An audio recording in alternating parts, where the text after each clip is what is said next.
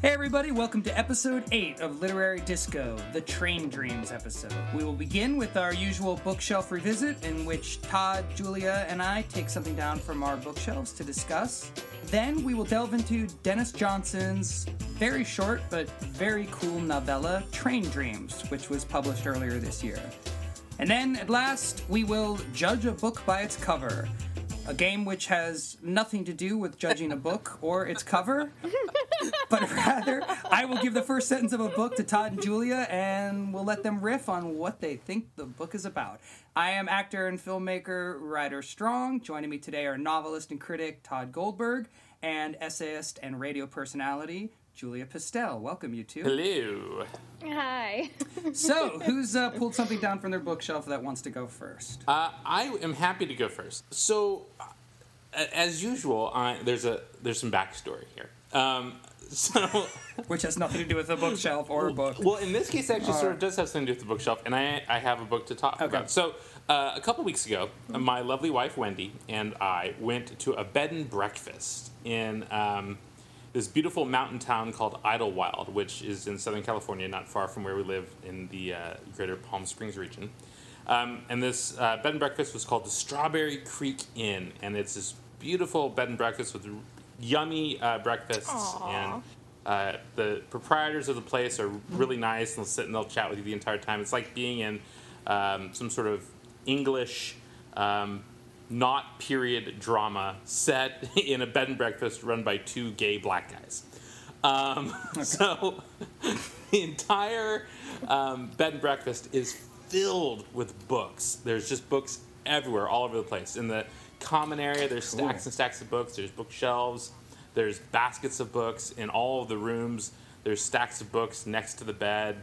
And also, which was really cool, and then sort of freaked me out, is that in the bed and in the rooms, there's a log book of everyone who's ever stayed there saying, "Oh, had a great time. Thanks for having us here." But the thing that sort of creeped me out about that, though, was like I'm reading every one of them, and they're like, "Oh, had a great time here on our anniversary. Had a great time here on our anniversary." I'm laying in the bed reading this. I'm like, so many people have had sex right here. This is beginning to creep me out a little bit. Is this your bookshelf revisit? Is this the book? The bed is the book. He was revisiting the bed. So that was sort of freaking me out, and I was like, I better find something to read. So I went out into the little common area, and I was just sort of poking around, looking around for stuff.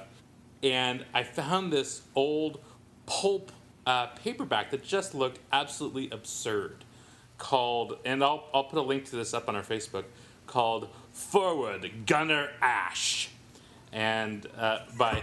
Is Gunner Ash somebody's name? Yeah. I love it. So the cover says, man. Generals, Glory Hunter, and Gold Bricks. A German GI's grudge fight with the Hitler war machine. And then on the back it says, all quiet on the Russian front, ... until the lieutenant fell in love with a beautiful spy, ... The corporal organized a thriving black market empire, ... The enemy smashed at the tottering Wehrmacht, ... The captain commandeered a truckload of showgirls, ... And... Oh, no. Yes, I know. And Gunner... Truckload of showgirls. Wait, how many times do you have a truckload of showgirls? Oh, my God. You'd be surprised. And then finally... Why are they in a It happens truck? a lot. It happened a lot during the war. I don't understand There were why a they're lot in a of truck. truckloads. And then finally, Gunner Ash had to pick up the pieces. Still fighting it out with the pompous brass and Nazi fanatics, the hero of The Revolt of Gunner Ash keeps on with his struggle to stay sane and human in the nightmare of war. So I thought this was going to be some sort of just absolutely crazy, Nazi novel about, I didn't know what it was. So I said, well, I'm going to sit down and I'm going to start reading it. And it turns out, and I'm almost done with it, it turns out that it is an extraordinarily entertaining and funny novel about sort of a common man, Gunner Ash, who has, because he's German, has been conscripted into the Nazi war machine. But there's no actual fighting in the book. He's a foot soldier who hates everything about being a foot soldier and doesn't believe in anything, and he's just part of it, which is pretty amazing. But there's also just some really beautiful writing in it. So this is just a little bit. This is not in any way where I thought this revisit Well, was it's not going. anywhere where I thought the revisit was going to go either when I picked up the book. So there's this bit where the corporal who organized a thriving black market empire, returns home. And he says, from what he had read in books, he knew that this was a great moment. But the extraordinary thing was, it didn't now seem like one. Quite the contrary, in fact. Instead of elation, he was aware only of a growing feeling of anxiety. This started somewhere in the region of his heart and spread slowly out toward his stomach. Well, here he was. But what next? And I read like paragraphs like that, and I think, well, that's just good stuff right there. And that's kind of Hemingway-esque. It's really Hemingway-esque. But there's also these moments of high comedy that exist throughout. So I became obsessed with this guy, Hans Helmut Kirst, who is the author. Helmut, yes, Hellmut. Because I had never heard of him. And this book came out in 1956. And apparently he wrote like 30 novels.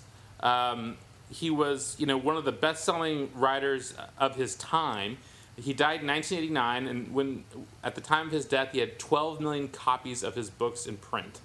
Wow. And they've been translated into 28 languages. He'd won the Edgar Award. They turned one of his books into a Peter O'Toole and Omar Sharif film, The Night of the Generals, which I had heard of but am not familiar with. So he was apparently just this treasure of literature who, wrote these pulp And it seems paperbacks. like this is such a great reason to read widely and just to pull down stuff that looks like garbage, because once in a while you might find something good. Yeah, I agree. Really good. I agree. Yeah. Okay, I'll go next. I have sort of a double endorsement here. So, here's something about me. Every time that I buy books at a bookstore, I usually end up buying, I almost always end up buying 3 books. 2 respectable books of some nature, and then 1 mystery, thriller, or just $5 paperback. And always. May I recommend Forward Gunner Yeah, Ash? exactly. I mean, they're not always bad, but I always feel like, oh, here's my fun book, but I'm still a literary person, so let me buy these other novels. Or nonfiction books. Yep. Yes, but I always read the quick read first, always. Right, of course. So I have a huge It's like eating stack. dessert before the meal. Yeah, but then sometimes you never eat the meal. So I have huge stacks of amazing books, and then I have my shame corner, which I believe I've referred to many times, of books I have read already. So, but sometimes the books I pick are really good, and I end up reading a lot of mysteries and thrillers this way that are really good, which is how I read all the ton of French books and all that good stuff. I'm let me just find a mystery that is good. So my latest endeavor into this was I was in Seattle and I bought this book called The Sherlockian, and it is a double. This isn't really my revisit because I haven't finished reading it yet, but we'll get there. So it's a mystery, but it's 2 things. It's the history of why Arthur Conan Doyle killed off Sherlock Holmes, and it's a fictional mystery of someone figuring this out. And then they jump back and forth in time and all that good stuff. So it's really good, and it's really fun and a summary read, but it also sends me back to the original Sherlock Holmes stories. And have you guys spent a lot of time reading Sherlock Holmes?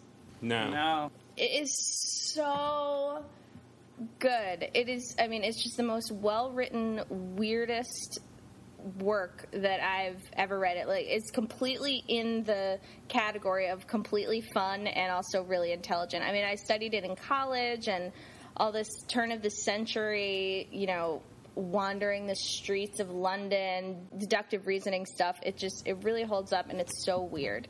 And so my third part, it's really strange. And my third part of this endorsement is something that you guys have probably experienced or at least heard about, but the BBC did a TV adaptation of Sherlock Holmes that's current. Love it. It is the best thing. It's the best show on earth. And I love that dude, Cumberblue, what's his name? Benedict Cumberbatch. That's it. And Bumper snatch. It's Bummer. I saw Bumbersnatch in concert with the Dinglechode.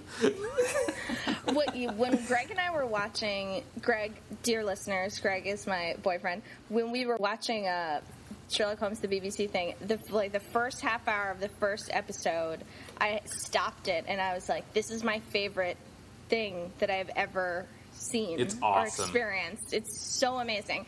And it's a modern day adaptation of Sherlock Holmes, which is better than any period piece, because what I like about the show is what I love about the books, which is that Sherlock Holmes himself is completely sociopathic and not at all endearing in any way. He's just obsessed with information, and Watson is this damaged figure who's just along for the ride. Sherlock Holmes is just a really interesting world to get into because, and the Sherlockian is partly about this, there's the people who love Sherlock Holmes think of him as a real person. It gets into weird fan fiction territory, but that's okay. And people know all the details of all the mysteries and how it all fits into his life. And there's like these conflicting societies of people who study Sherlock Holmes and people who study Sir Arthur Conan Doyle, and they're at war with each other.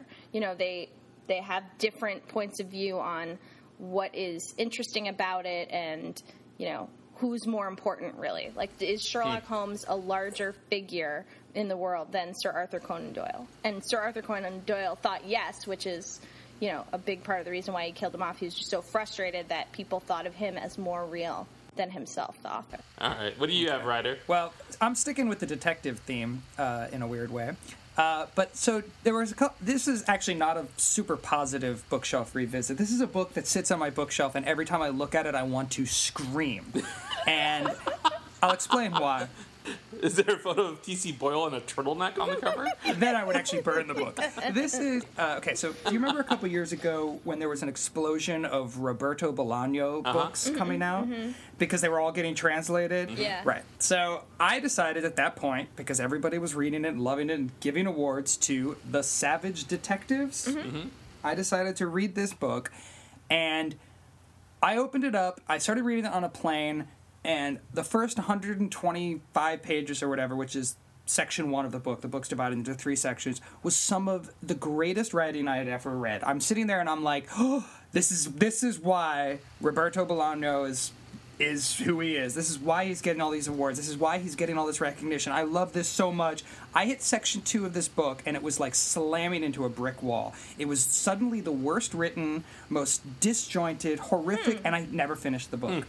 And so what happens is it opens with this great character, this narrator, and it's first person, and he's discussing the beginning of this new poetry movement. I think it's poetry. Yeah, it's a poetry. It's a new literary movement in Mexico City.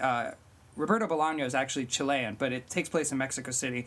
And it starts off, you know, he's this young guy, I think he's like 17 or whatever, and he's just this wonderful character, and you get so drawn into his life and the relationships he's developing and the friends that he's surrounding himself with as they sort of begin this literary movement. And then you hit the second section of the book, and no joke, there's over 30 narrators in the second section. So every 2 pages is a different narrator, and it's a different person that you've never met or that maybe got referenced once in the beginning section. And they're all looking back and reflecting from, I think, 40 or 50 years later from the first section. And suddenly the book makes no sense. Suddenly I don't care about anybody. It's like he decided to throw all story and character out the window and just focus on sort of theoretical ideas of literature and poetry and this movement that this fake movement that he created for this book. And I hated it. And so I'm kind of putting this out there as a plea to our listeners or to you guys. I guess you guys haven't read it. But if anybody has read this book and can tell me that it's worth finishing. Everyone that I know who has read this book says you have to get past the second section. But the second section is 500 pages long. 200 pages. Yeah, right. It's the entire book. It's the entire book. I can't do it. I picked it up again today, and I was like, well, and I started going through it again. No, I cannot. It's supposed to be remarkable. You know, though, I think I frequently have problems with books that change point of view like that in rapid fire, that it annoys me to the point that I can't get into the story. And that all I see is the author, and I can't see the book itself. Just sit down. I don't know. Well, see, I felt this way about Infinite Jest. David Foster Wallace's Infinite Jest. Yeah. I've tried to read it 4 times, and I finally, as much as I love him, just had to accept, I'm never going to finish this book. It is not good. It is not a good book. There is incredible writing within it. There's incredible sections. But the fact that I care this much about finishing it and I can't, that's his problem, not mine. And that's a poorly written book and a poorly edited book. And it's not that he's a bad writer, it's just that he went too far in one direction. That was really a bad choice. Made a bad decision. If you believe that to be true, and this is sort of an aesthetic question just in general, and I ask myself this sometimes. If you believe it's a horribly written book, and why are you the minority?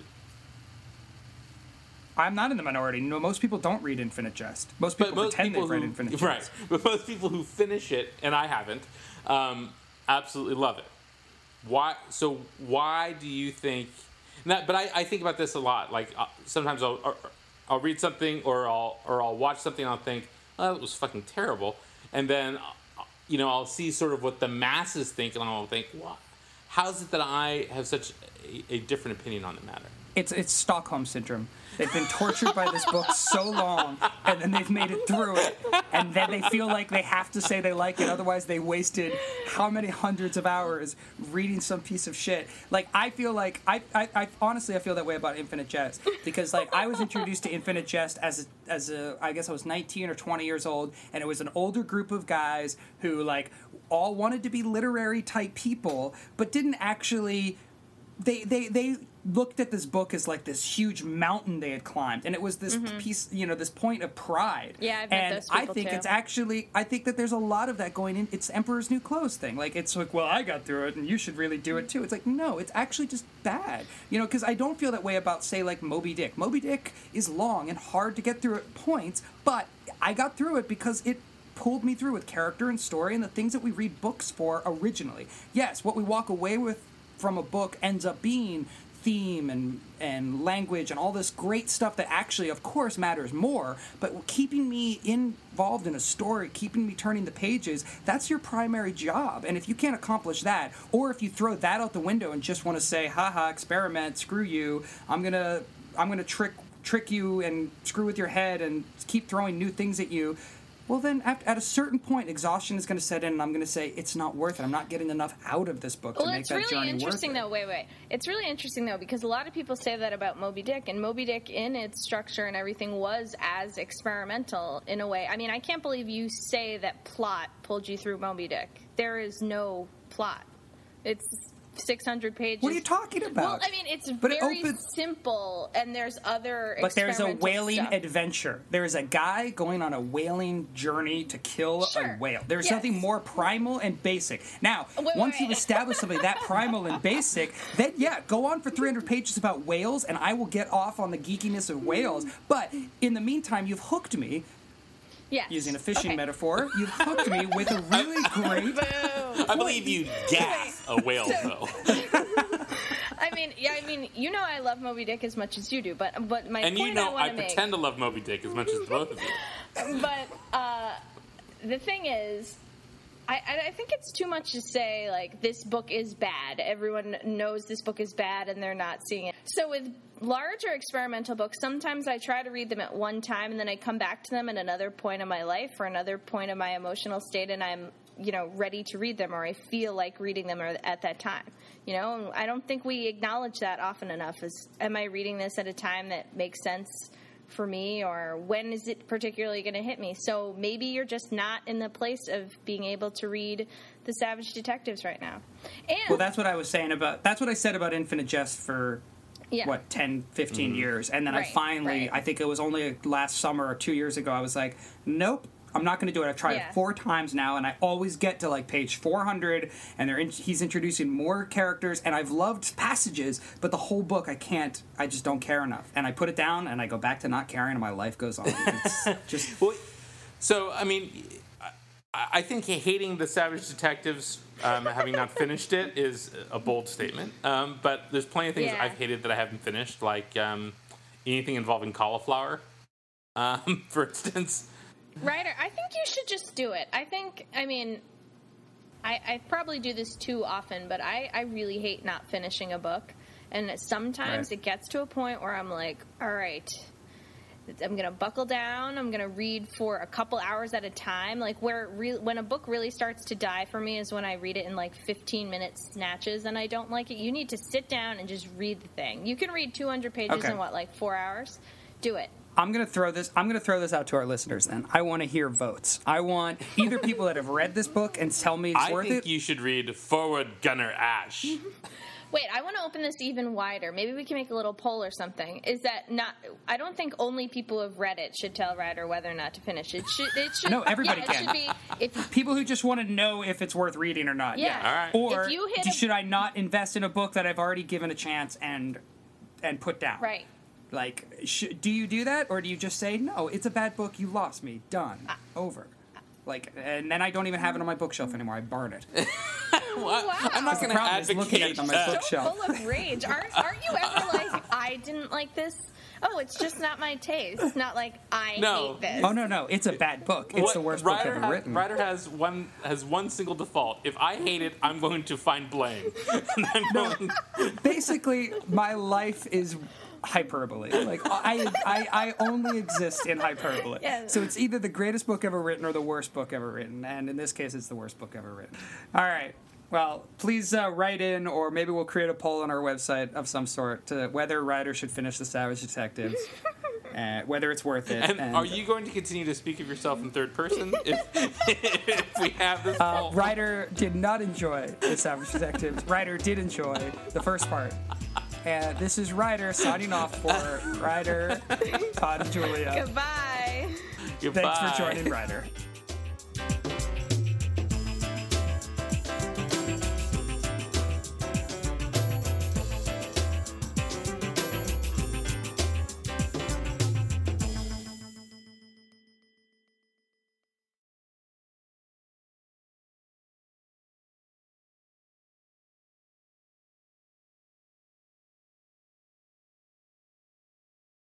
Welcome back to Literary Disco.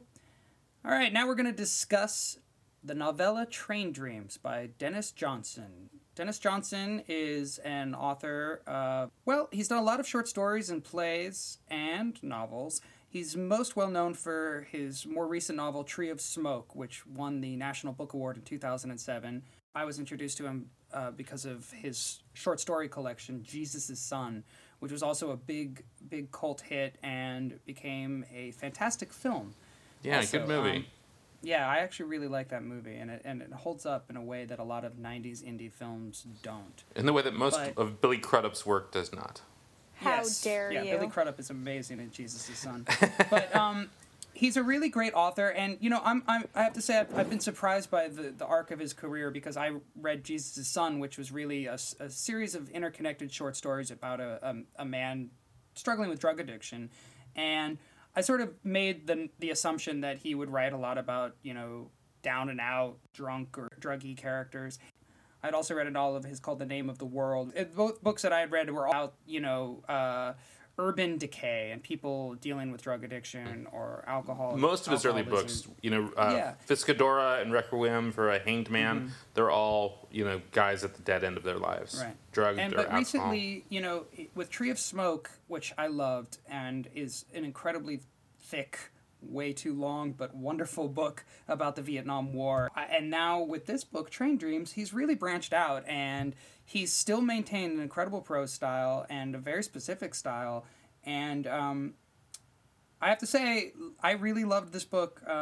What did you guys think of it in general terms? I really loved it too, and I'd forgotten until I just read it this past week that I had originally read it in the O. Henry, 2003, I think it was, 10 years ago, because originally it was in the Paris Review, the full story, and I think it's been changed somewhat. Mm-hmm. But here's the interesting thing about this book that I kept thinking about as I was reading it, and longtime listeners of Literary Disco will remember this book as well, Yes. is I was thinking about the book Bright's Passage by Josh Ritter, and how much better this is. That was what I was going to say, but when it was like, his wife and daughter were in a cabin, there was a terrible fire, I was like, is Ryder punking us? What is happening with this?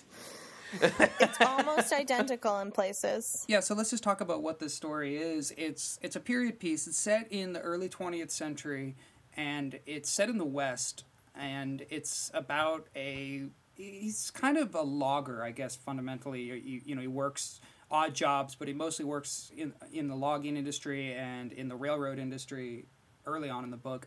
And it just follows this man. His name is Robert Granier, and he lives on 1 acre with his wife and his child, and it's not really giving much away because the book is very short, but it happens within the first 20 pages that his wife and his child die, and it becomes the story of his relationship with the land and different jobs that he takes, trying to get over this death and this tragedy that occurs pretty early on in his life. Well, you can't really give too much away about this book because the truth is we get a summation of his life very early on. I think the second chapter of the book just tells us what happens in his life and what little happens in his life. And then the end also, similarly, not the actual end, pretty close to the end, we get a sort of summation of what his life consisted of and how he died.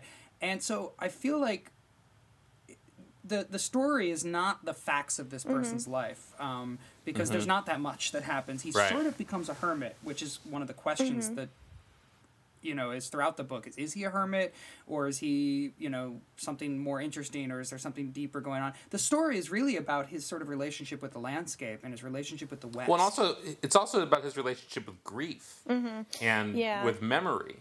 And I brought up Rites of Passage a moment ago, but it's an apt comparison because of how Dennis Johnson is able to evoke the idea of the land being married to the person and the land having a role in that person's emotions related to whatever loss they have, which is something Josh Ritter tried to do in Rites of Passage and didn't really do. But there's also the spiritual quality of the land, which I think is sort of fascinating too. Yeah, I mean, one of my favorite turns of language was, first of all, I should reveal right now. So I didn't read this book until today, and not only that, but I didn't have time to actually read it, so I listened to it on audiobook, which is like a completely different experience. And it was read by Pee Wee Herman, which made Tina it odd. Tina Fey read it to me. No, it was very deep and grovelly. Anyway, so one of the things that I loved was, they talk about dreams several times, but he says right after his wife and daughter died, he dreams of both of them. And then after a few nights, it's just his wife. And then eventually he just starts dreaming of the fire that he had just lit before he went to sleep. And that kind of meditation on grief and how you walk backwards out of it into the life you had before these people, and just being with the land and with his landscape in that moment. Oh, it's just so beautiful. So beautiful. I think another really interesting thing about this book, and I think it's sort of interesting going back to what you said, Ryder, about his evolution, is that this book actually came before Tree of Smoke. But he wrote Tree of Smoke over, I think, a 25-year period or something like that. But his writing style has completely changed from Jesus' Son, which is his first book, to this book. And where Jesus' Son was funny and was urban in the sense that it takes place in cities and things like that. And this book is it's almost a Western in the sense that it's a man dealing with the land and whatnot. No, it's absolutely Western. I mean, that's what I was actually thinking. The people that it reminded me of are Jack London, Wallace Stegner, Bret Hart, John Steinbeck. People that write about Western landscapes and the relationship of sort of poorer working men to the Western landscape. And it's such. I was amazed I'm surprised that he had written this before, because I sort of saw it as a newer evolution, because it's such a leap forward to me, because I love those kinds of writers. I love people that can write about a landscape and a person's relationship with it and make it interesting maybe there's like a page of dialogue in this whole book. And for the most part, it's just him in the woods by himself. And to make that intriguing and interesting is, to me, such a feat. There's a really good review of this book by my friend David Yulin in the Los Angeles Times that appeared, I guess it was probably right when it came out, so last summer, where he says of the book, it exists between terror and transcendence, between the wild and the tame. And I thought, now that is the perfect examination of what this book is. I mean, it's interesting, Ryder, that you say that, you know, he makes nature come alive, or whatever you just said. That was not cheesy at all like that, but that it imbued it with some kind of action, because nature in itself is full of action. You know what I mean? That is creates so much of the natural drama in our lives. And one of the lines I really loved towards the beginning was the trees and humans' relationships to the trees. So he says, "It was only if you left them alone that a tree might be a friend. Cut a blade in them and you had a war." And it's just that absolute reversal of, you know, what a tree is to humans, you know, with only 2 seconds of difference between our human actions and what we're doing to the landscape. Well, I do think that this book has a huge theme about how we've sort of ruined the natural landscape. I mean, the fire, which we actually don't learn where the fire started from, but the fire that sort of decimates this landscape and, you know, and kills his wife and child. And, you know, he's a logger. He talks about destroying the landscape constantly. And I think that there's a big theme here, which is, you know, which runs throughout a lot of Western writers about, you know, how we sort of had this opportunity and we felt the need to take control of the landscape and to change the landscape and to use it in some way or another. And that so much of the history of the West is the history of men being hired to run off into the wilderness, leave their families behind, and destroy the wilderness. And then how do we relate to that destroyed wilderness? I feel like it still lingers in a lot of the Western culture. I mean, you go to places in Northern California or Oregon and Washington State, which is where this book is set, and you still feel that. You still feel this sort of, these outpost gold mining towns that have been left behind, or these beautiful groves of trees that have been chopped down, and it happens so fast too. And I mean, that's what's amazing about this book is, like, you know, in one part in the beginning they're talking about horse and buggies and railroads, and then he rides in an airplane. It's this sort of miraculous, almost spiritual experience for him, and you realize, oh my God, in the course of this character's lifetime, when he dies in the 1960s, he was a logger on the front lines of the wilderness in the West. And then you think about the 1960s, he was coming into town and watching television shows, which are still being played at Nick at Night. Like, isn't that just crazy to think about in the course of this person's... And the way that he approaches the landscape and the way that he meditates on just reality and the nature is so different than the way we do. And I felt like this book is one of the few books I've read by a contemporary author that makes me feel that way. You know, I feel that way when I read Steinbeck. I feel that way when I read Jack London, or, you know, or Wallace Stegner, I think, who's another, he's more contemporary, but these are people that write about the way that the human interaction with landscape has changed dramatically, and, you know, they were writing about it while it was changing. And I just can't believe that Dennis Johnson was able to capture that sort of mental transition that this character makes in the course of his lifetime. Well, and the other interesting thing is the onset of the modern world on him. He mentions early on in the book, and of course the book's called Train Dreams, so a lot of what happens in the book is centered around trains. But he talks about seeing Elvis Presley on a train. He's talking about the Chinamen who were brought in to build the railroads and all this stuff, and how they, you know, were segregated and tried to kill him and all sorts of different stuff. And then all of a sudden, there's a scene where Elvis's train has broken down, and he's standing there, and, you know, he sees the train, or he remembers seeing the train. And what a bizarre juxtaposition of the real world and what's basically an imaginary world of Elvis Presley arriving in town on a broken train. It's the sweep of such a short novel is pretty amazing to me, and the fact that there's not really a lot of scenes, I think gives it that sense that you are in the head of someone who is a witness to history. And it's just this weird juxtaposition of the Wild West and then, you know, Hound Dog, basically. Well, you feel that. You feel the rush of culture. Like Right. how 20th century... I mean, you think about how much the 20th century changed so rapidly. Yes, and it kept changing to live rapidly. in that span of time. Yeah. And I can't believe that a contemporary author is able to capture that mind state. Part of it is the amount of death and random illness and stuff that we take for granted nowadays, that if we're in a family of, 5 people, the chances of 4 of us dying are so slim. But Well, very early on in this book. the chance of all of them dying is pretty good. 100%. Pretty good, yeah. 100% chance we're going to die. But you know what I mean? That children are going to die in childbirth or whatever. Whereas in this book, very early on, you realize, oh my God, at any moment, your entire family could be wiped out by the flu. Right. I cannot let this go on any longer without recommending a completely amazing book that is very similar in a lot of ways. The Book of Ebenezer LePage. Have you guys read this book or heard of it? No. Okay, so there's this, forgive me if I'm repeating myself from another podcast, but there's this great publishing company, the New York Review of Books. Well, it's its own publication, but they also publish books that are amazing, but for whatever reason have fallen out of print. So this is a book, the Book of Ebenezer LePage, is written by a man who did live during that time period, and he lived on the island of Guernsey between England and France. And it is about how tourism changes the island and the wilderness of the island. And it is so unbelievable. That's interesting. Also in the brevity and landscape theme, New York Review of Books also published 2 books by John Williams, Stoner, which, Todd, I think Stoner's you've read a that. great book. It's, love that book, again, yeah. really similar. It's really short, and it's a man's entire life.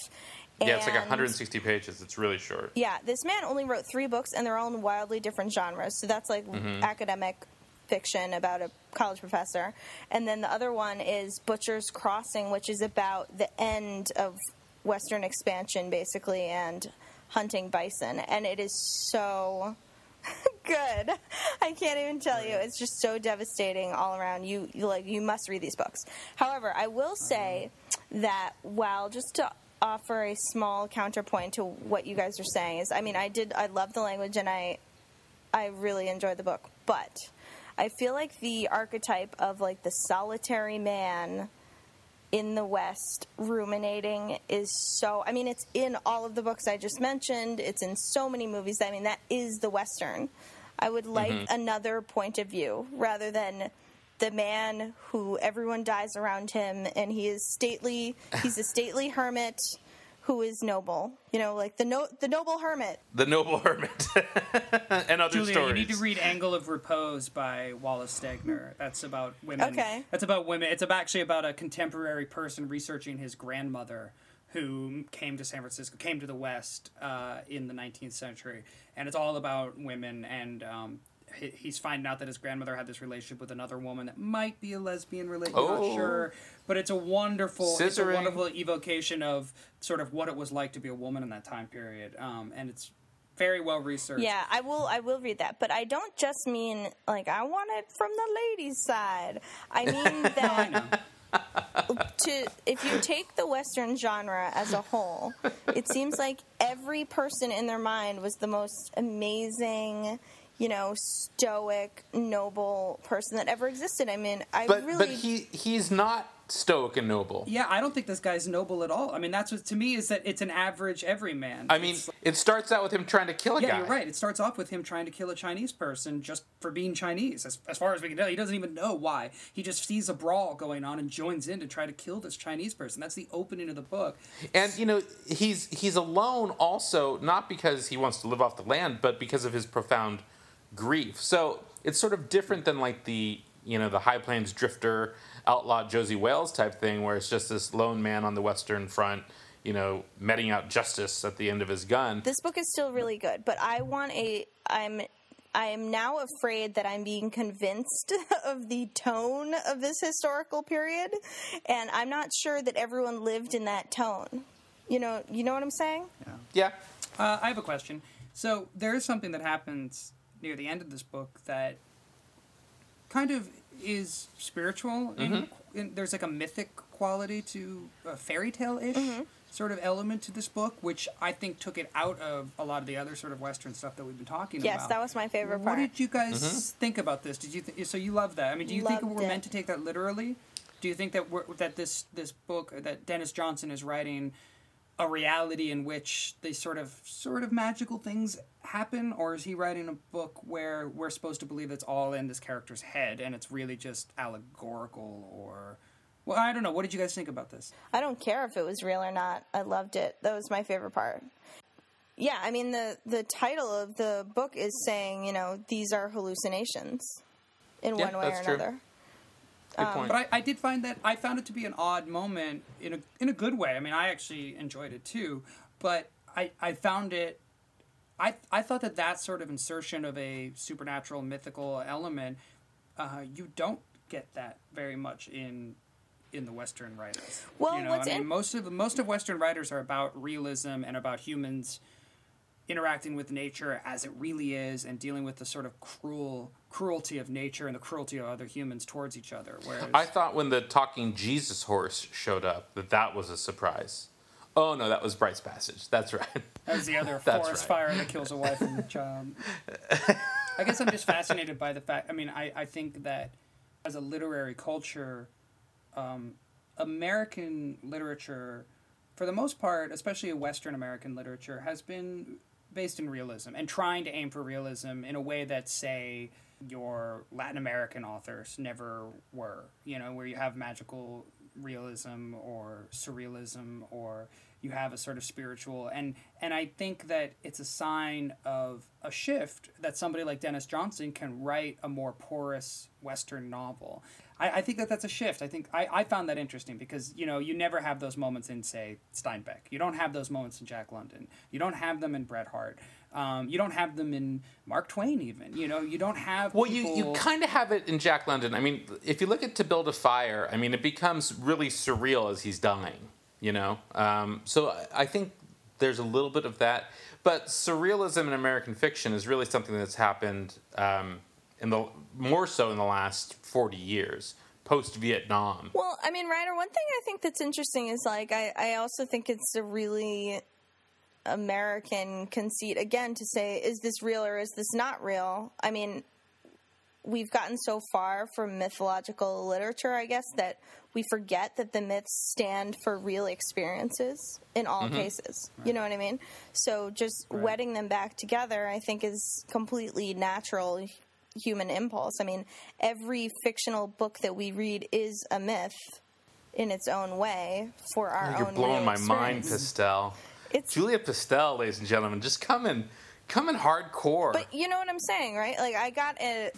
I do, but there's obviously a very clear difference between Native American mythology, where there's a storytelling tradition that is obviously, like, Coyote can walk and talk, and Coyote can also fly and sometimes jump into shadows or whatever. There's this sort of porous, like, where is reality? That's part of that storytelling tradition, whereas English literature in America has always been based on not that kind of myth-making. Yes, I completely understand what you're saying, but what I'm saying is even those stories are myths. I think our myths are barely even recognizable to ourselves as myths now. You know what I mean? Disney princess, myth. All kinds of tropes that we deal with all the time. So, I mean... There's a really good novel called Peace Like a River by Leif Enger. That's a Western, basically, as well. It's also very heavily surreal. That you might want to take a look at, Ryder, if you're interested in that sort of thing. do, because I'm fascinated by this question. Yeah. I mean, I feel like Southern literature, for instance, got taken over a while ago by the surreal. I think that you look at Toni Morrison, who we've talked about before, her stuff always has this element, this sort of magical realist element. And, and I think that, but I don't think Western literature has had as much of that. I just want to say that the last few lines about the sound that I don't want to ruin, but there's a sound, and it talks about how the sound is essentially the ancestor of all these man-made sounds, is just one of the most... Wasn't that amazing? That's That one of the most amazing. beautiful one of the most beautiful passages I've read in a long time. Yeah. I was blown away by that. Yeah, it's just a great passage about a human whale. Right. And he sort of links it to human progress or Western progress. He talks about how that howl, that whale, becomes what we base locomotives on, and the foghorns. The foghorn on ships. It's just beautiful. It's like, and I mean, it encapsulates the whole book in a moment where you just see the progress that we've made in 1 century sort of summed up. Yeah. I would not be surprised if you wrote that entire book just to make that observation, because it was so amazing. Thanks, guys, for reading this little novella and discussing it with me. You're welcome. Happy to do it. It's always a joy to discuss great writing. Guys, we've read too many good books in a row. Yeah, we need to read a shitty book. Time to read a bad one. Bad. Sweet Valley 2? Yeah, it's time to go back to the Sweet Valley.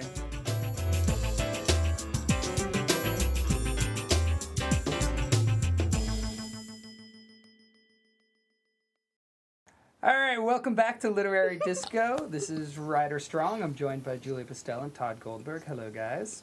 Who's got the giggles, by the way? I think it's Julia. Julia has the giggles a lot.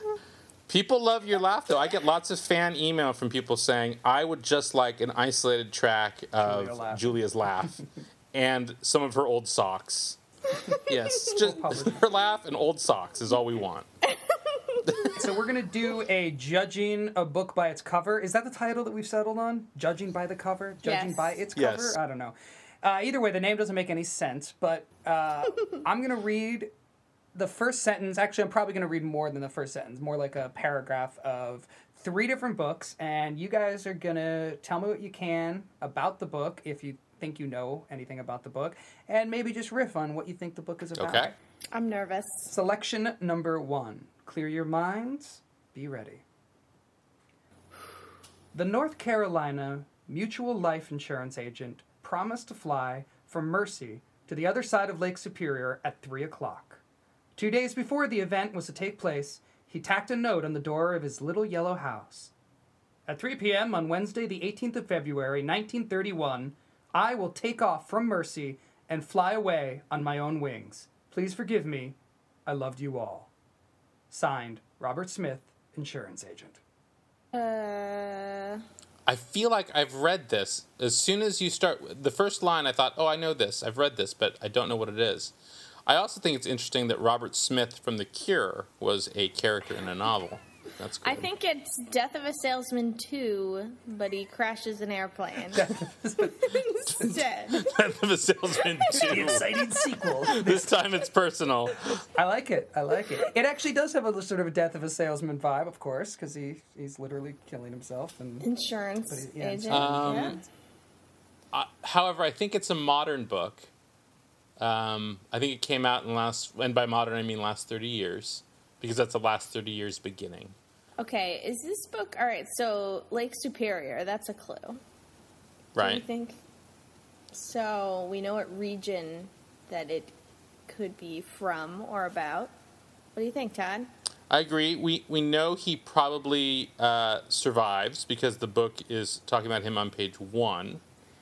So that's a good sign that he's not going to be sort of like a lovely bones dead narrator. Gosh, I think it's a book that looks at the revolution of a man through his business, and he comes to find by its conclusion that what he needs is to be home with the woman he always loved. I think it's a comic novel in which everything goes wrong as he tries to kill himself, and he reaches the same conclusion as in Todd's book. I think there is a sex scene that's fumbling and strange in this book. All right, well, this one is a little bit of a cheat because it's actually kind of a non sequitur beginning to this book. The book is Song of Solomon by Toni Morrison. Oh, I have read that book. Yeah, Yes. I figured you might have. And it begins with this sort of, weird idea of this guy killing himself by trying to fly, which really just plays into the story thematically, because then they introduce, I think they introduced the main character on page 9, and the theme of flying and trying to fly and reaching there's a song that they're constantly singing throughout the book. Oh, sugar man done flying away, sugar man done gone, sugar man cut across the sky, and that sort of song ends up bringing the main character back to his hometown, and investigating the roots of that song lead to the roots of his family and his heritage and all that. So kind of a non sequitur beginning, but I just kind of loved the image of this. And I also was reminded of Toni Morrison because she has a new book coming out, and I'm super excited because I am like the biggest Toni Morrison fan, and I can't wait to read the new one. But this is one of my favorites. I think Song of Solomon might be my favorite Toni Morrison. It's either this or Jazz. are great I think books. Beloved is amazing. Yeah, Beloved's pretty amazing. I haven't read any Toni Morrison in a very long time. A really It's long funny. time. I haven't heard about her in a long time. I feel like in the '90s and the early 2000s, like Toni Morrison was it. Like that was about as good as literature got to everybody. Right. And now and I think everybody sort of came to accept that, and she's not that trendy anymore, and people don't talk about her. But the reality is, like, she is one of the best authors we have. Like, she is so good. Well, and you know what it also is that there was that period of time where Oprah, basically turned her into a brand. I think we knew about Toni Morrison as English majors and things like that, but for the wider population, Toni Morrison was not, a big best-selling Costco author. Right. You know what I mean? But then Oprah really turned her into that. And, the other thing also is that, she's not a young woman anymore. Right. So I think her output has slowed quite a bit, too. Wow. Mm-hmm. And also she went to prison for 5 That's not years true. for killing a man. That's not true. She didn't. No, she's a wonderful human. She killed Ronald McDonald, is who she killed. Selection number 2. And this one I'm going to have to put a blank in for someone's name because it'll give it away. Ishmael. Call me Jeff. Call me blank. What is it, guys? All right, chapter 1. He wasn't always a great magician. Sometimes he said he was the 7th magician in his family, the great-great-great-great-great-grandson of Celtic sorcerers. Sometimes he claimed years of training at the feet of Oriental wizards. But his press releases never told the truth, that from the moment blank first learned it, magic was not an amusement, but a means of survival. Carter beats the devil? Yes. Damn it. Is that what it is? Yeah, that's what it is. Yeah. What is that? It's a fantastic book by Glenn David Gould. And oddly enough, I just mentioned Alice Sebold a moment ago when I talked about The Lovely Bones, and he is married to Alice Sebold. It's a fantastic book about magic and about charlatans and grifters. It is a great I book. thought for a minute it was going to be that book that I have not read but I own that was really popular, Jonathan Strange and M. Norrell. Isn't that book about magic too? Oh, yeah, I haven't read it that's either. a great book.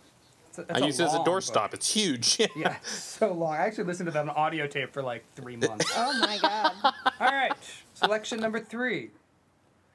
From the time I came to the palace as a child, each morning and evening I exchanged letters of greeting with my parents, and many of those letters should have remained with my family. However, upon my departure, my father cautioned me, "It is not right that letters from the outside should be scattered about the palace, nor would it be proper for you to write of anything at length aside from simple words of greeting." I believe this is Oscar Wilde's letters from prison to his lover. About the troubles. About the troubles. And you're going to bring up the Irish We troubles. apparently do not know when they took place, by the way. Okay. It takes place in India. I'm saying, I feel India. Interesting. I feel China. Interesting. Oh. Yeah, Forbidden City. Maybe I'm just setting. thinking of where's Siam from The King and I? That's Thailand. I'm getting a real Yul Brenner feeling to this. All right, keep going. This is interesting. I feel like it's obviously not contemporary. It doesn't take place contemporarily. So, okay, so what is the logic here? This kid brings letters to his parents from the outside? The idea is that the narrator was exchanging letters of greeting with his or her parents, and then her father, his father, the father, cautioned him, her. I think it's a girl. It's a she. The father cautioned her to not leave letters scattered around the palace. So basically, she was cut off from her family by being at the palace. Okay.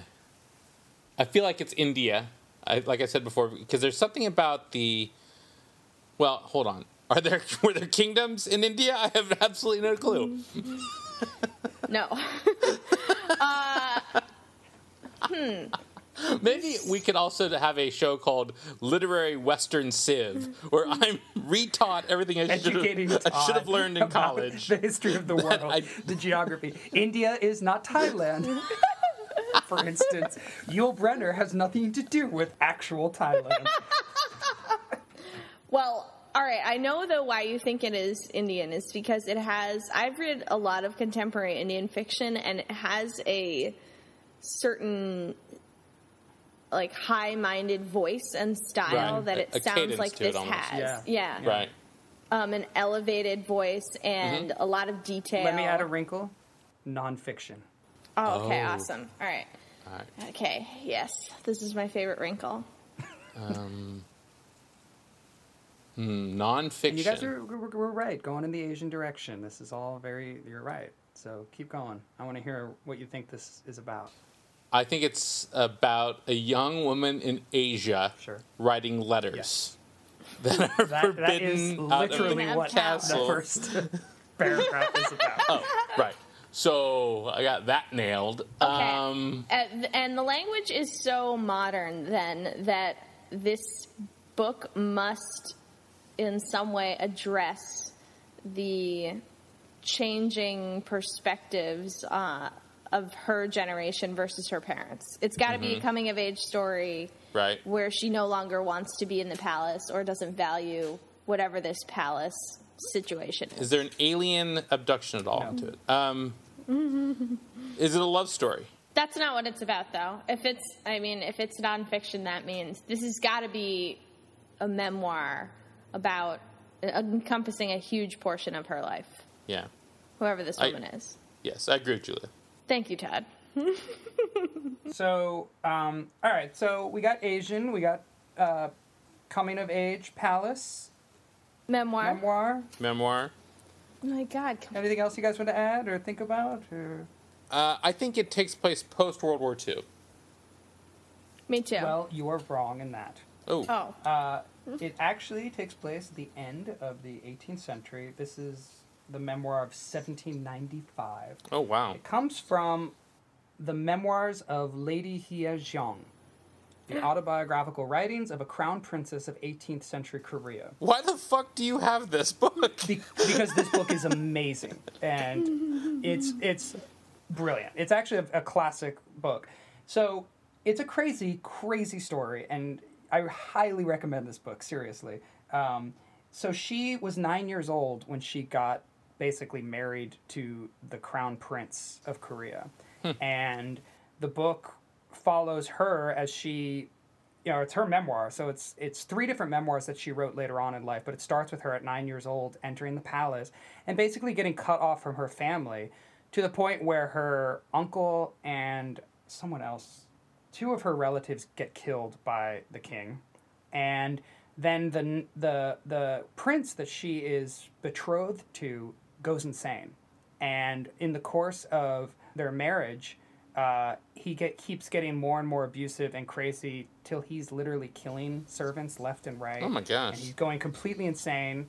And This is Game of Thrones. This is Game of Thrones. Yeah, it's the real Game of Thrones. But Korea. Historically, what ended up happening was his father locked him in a rice chest for 8 days until he died. Oh, my God.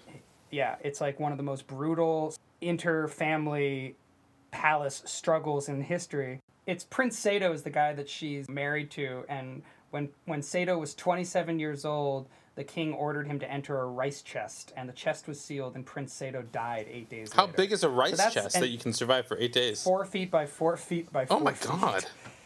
It's like the worst way to die, but the kid, the prince, was basically going schizophrenic, like he was losing his mind. And she had a child with him already at that point. Oh, God. So it's just this incredible story of her at 9 years old being betrothed to another 9-year-old, and then them growing up together, and this kid who becomes the prince going crazy, and his relationship with his father exacerbating to the point where the father kills him, has him executed because of the fact that he's been killing people and he's been like beating women. It's awful. It's like a crazy. How did you find this book? I read it in a class in school, but it's a pretty classic book. I mean, I actually thought maybe Julia would have heard of it because it seems kind of up your alley, Julia. I got really close. I got close. Yeah, you did. No, you guys got Asian Palace. And I mean, it is a coming of age story, especially this part of the memoir. And it's really about the tension that she feels between her new palace family and her, real family, and how this palace life at first just cuts her off from the world, and then how insane it gets within the palace walls.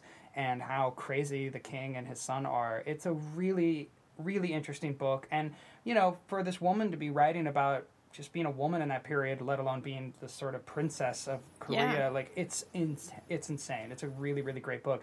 And, you know, it's such a personal, intimate perspective on something that's really tragic and that it actually happened, you know, and to think that there are, it's Shakespearean in a way, you know, when you really think about it, like the Game of Thrones. And so she wrote this in the 1800s about something that happened to her within the last 20 years.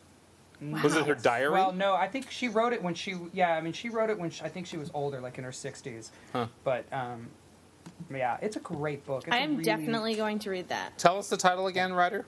The Memoirs of Lady Hyejeong, which I'm sure I'm pronouncing incorrectly, but we can put a link. But it's a great book.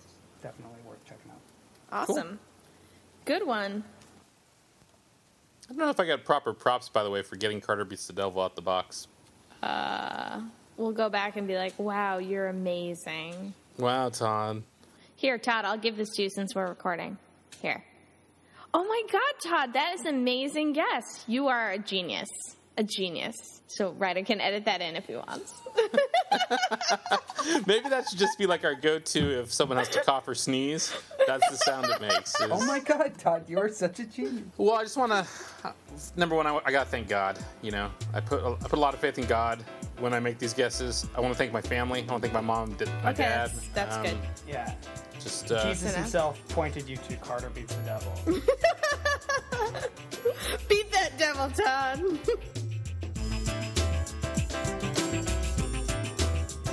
That's it for this week's episode of Literary Disco. Our theme song is by Sean Fox, remixed by Brett Marshall Lefferts. Like us on Facebook, facebook.com/literarydisco. Follow us on Twitter @literarydisco. Join us in 2 weeks when we discuss Cheryl Strayed's book, Tiny Beautiful Things. Thanks for listening.